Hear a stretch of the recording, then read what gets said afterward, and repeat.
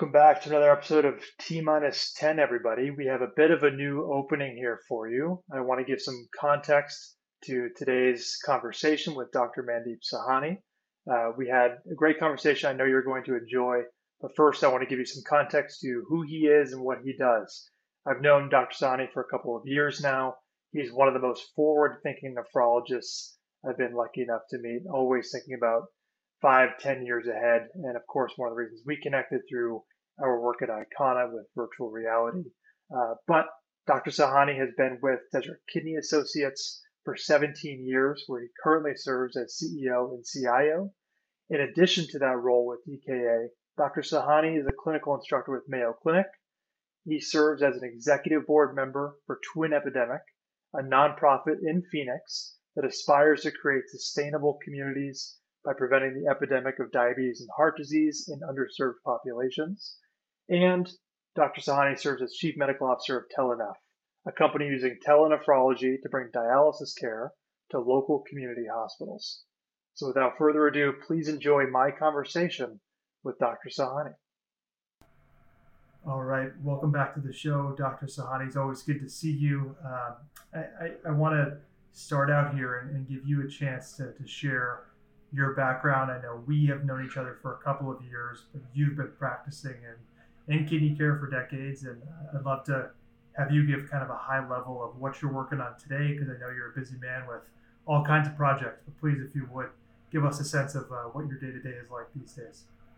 Fantastic. Well, good to see you again, Tim, and thanks for having me on the show, and thanks for giving me the opportunity to sort of express what's currently happening in kidney care, as well as how I see us as nephrologists fitting into the multiple myriad of changes that are coming down our specialty, as well as being able to leverage technology in such companies that Icona brings and others that can help not only educate our patients, but also impact the delivery of healthcare. So thanks for that. I just want to say that before we start. So you said currently, so I'm actually sitting here at the dialysis unit, which is on the Pima Indian Reservation outside of Phoenix in a small town called Levine. This is their dialysis unit that they own and they operate themselves. It's a wholly independent, and I'm acting as their medical director. I've been here for the last, this particular unit since 2011, so about the last 11 years. And I've been serving this population here in the community since 2004, so about 18 years now. Like you pointed out earlier, there's been tremendous and a lot of changes that have come down. The delivery of CKD and ESRD as this relates to the renal specialists, and also the allied ancillary staff, supporting staff. We've seen a tremendous growth and interest of nurse practitioners who are taking up this field. When I joined back in 2004, there weren't that many, and now you see across the country, on an average, every practice has one. So that's a good welcome change, because as you know, nephrologists are a dying breed, and as the burden of kidney disease increases, we need all the help we can get. Speaking of all the help that we can get is where folks like you come in.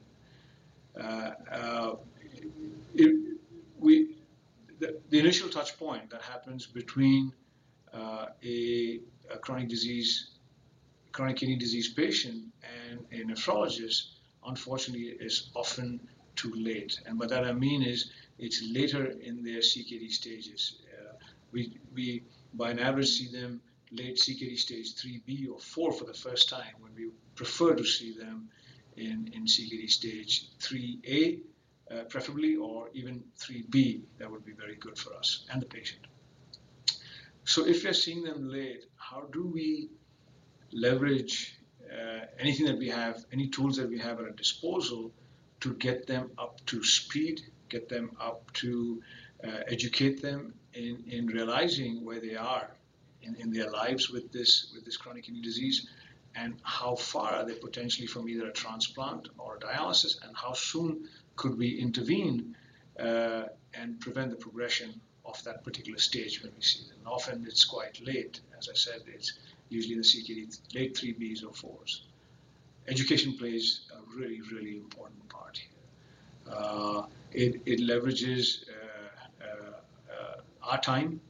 It leverages the ability for the patients to come prepared when we have that face-to-face interaction with the patient, come prepared with the right amount of questions, with in-depth understanding of what exactly, where do they fit in this continuum of chronic disease progression, and what they can potentially do to slow that down, number one, which is of utmost priority, and also what could potentially lie ahead. So how do they prepare themselves if they are able to uh, see themselves as perhaps a virtual avatar of themselves in the future, which is I could be on dialysis, I could be doing dialysis at home, I could be doing dialysis at an in-center, or I could be a recipient of a kidney transplant.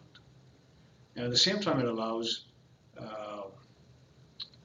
multiple family members and caregivers to engage with the patient and the clinician perhaps at the same time. Fantastic. And Dr. Sahani, you've covered quite a bit of ground. I kind of want to jump in here to what I typically ask around the obstacles. It sounds as though you very clearly defined, right? So you wish you could see the patient sooner. You wish you had opportunity to give the kind of support that would lead to more questions and a better understanding of what's next. I'm curious if you can speak to some of the settings, whether you've been a nephrologist in the practice setting your entire career. Can you speak to which settings you've seen personally? Because again, I know you are involved across care settings and have a unique understanding beyond what often I've met nephrologists who have, say, 5 or 10 years working in the practice setting. But I'd love to hear more of your kind of broad perspective. But also, if you wouldn't mind touching on, I think it's important. You mentioned where you are right now in the Phoenix area on reservation.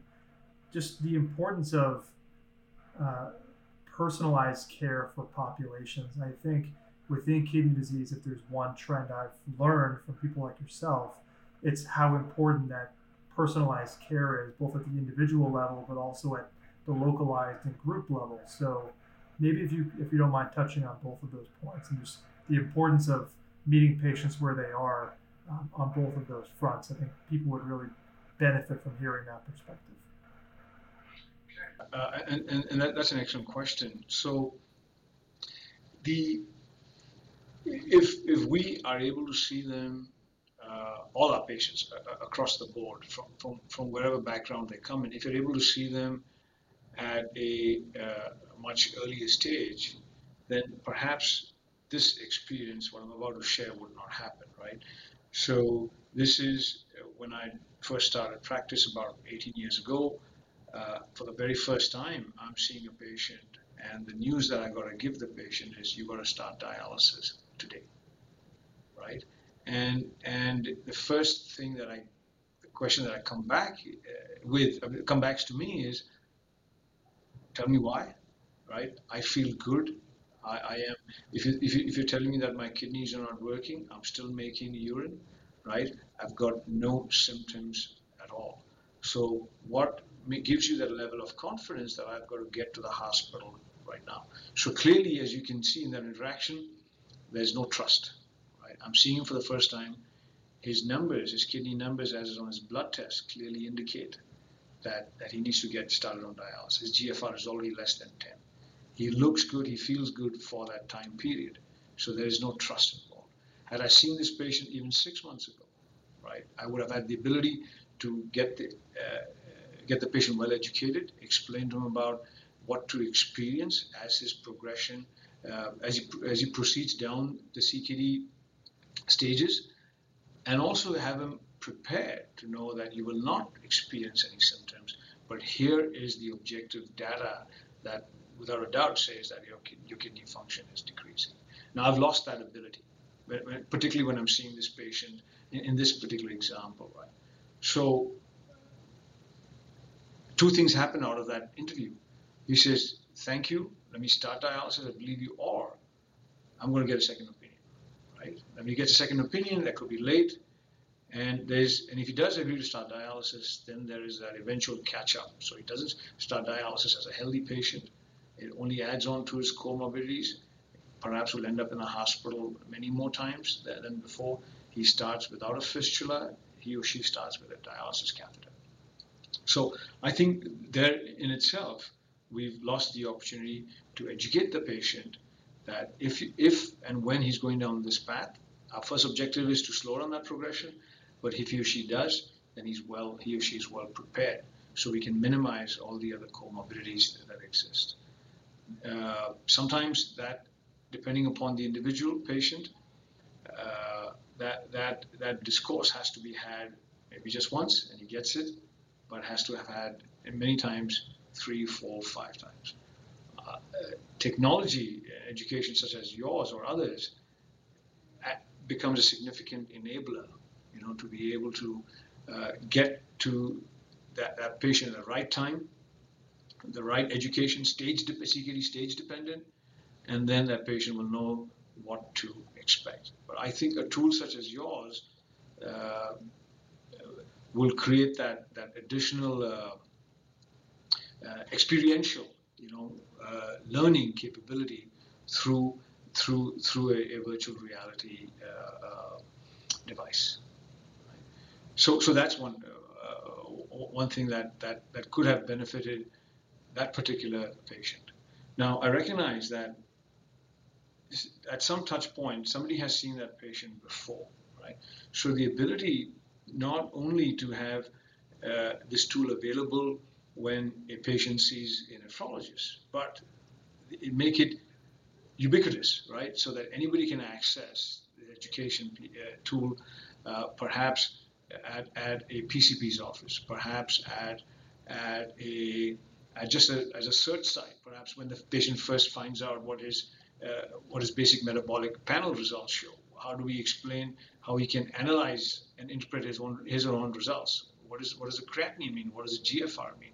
And walk through that in that patient's own time and in the patient's own ability to comprehend at whatever stage of CKD or disease progression that patient's in. Yeah, thank you for kind of diving in a bit further there, because I know one thing you've taught us, and the reason, thank you for mentioning kind of VR. Obviously, that's how we first connected, and a lot of what our work centers around. But it just so happens that it's VR because those discussions with you and others have been about, we have to find a way to help patients see themselves in this potential future of theirs, and VR just happens to be a tool that allows us to do that sort of thing, and make it feel like magic in some ways that is more effective, more impactful than traditional methods, which, as you pointed out, require a lot of time and might not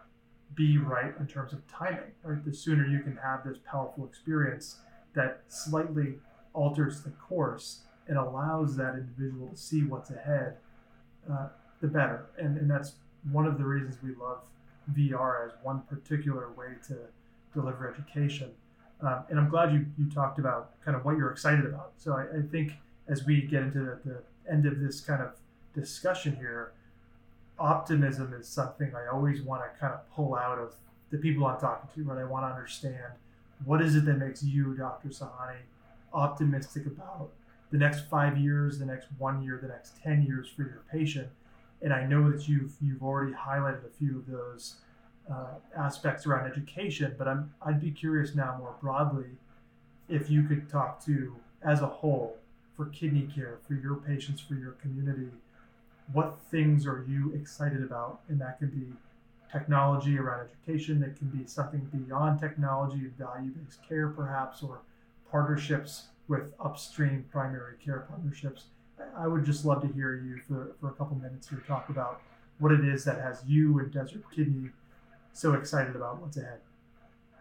So Tim, that question is very appropriate for the current time, right? So kidney space over the last couple of years was hot. Now it's become white hot, right? I think as we incorporate and create value-based contracts and also create risk-bearing entities,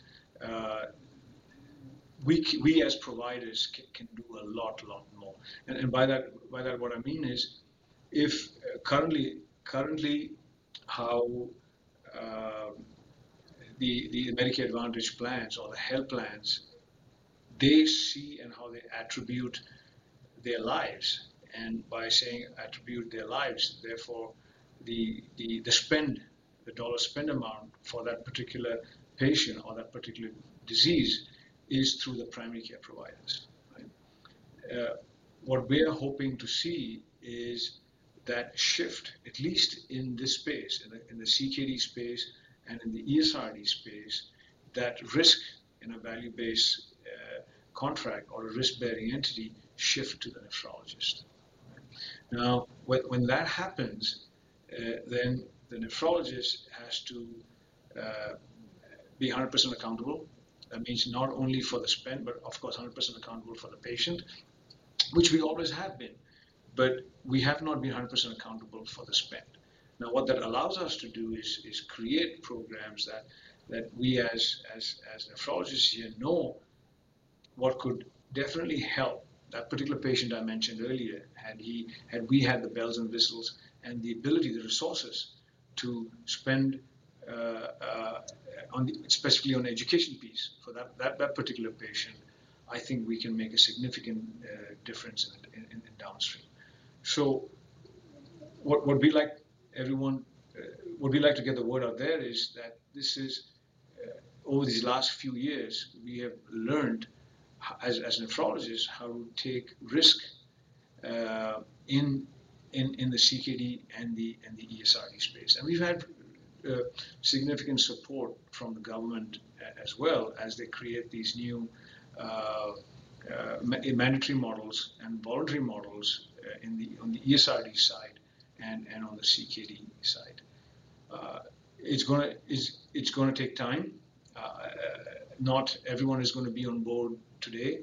I'm sure down the road we will.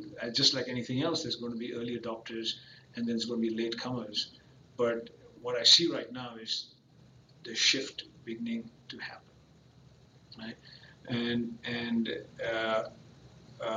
once again, we can't do this alone. I think technology such as yours will enable us, will leverage us to get to where we want, and within a finite resource pool. There's going to be there has to be a confluence on and fairness where a payer cannot take all the risk. I think the provider, and in this situation, CKD and ESRD situation, the provider being a nephrologist, has to partake in taking some of the risk and the accountability.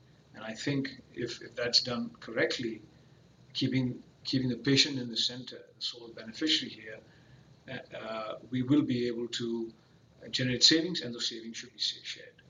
So as we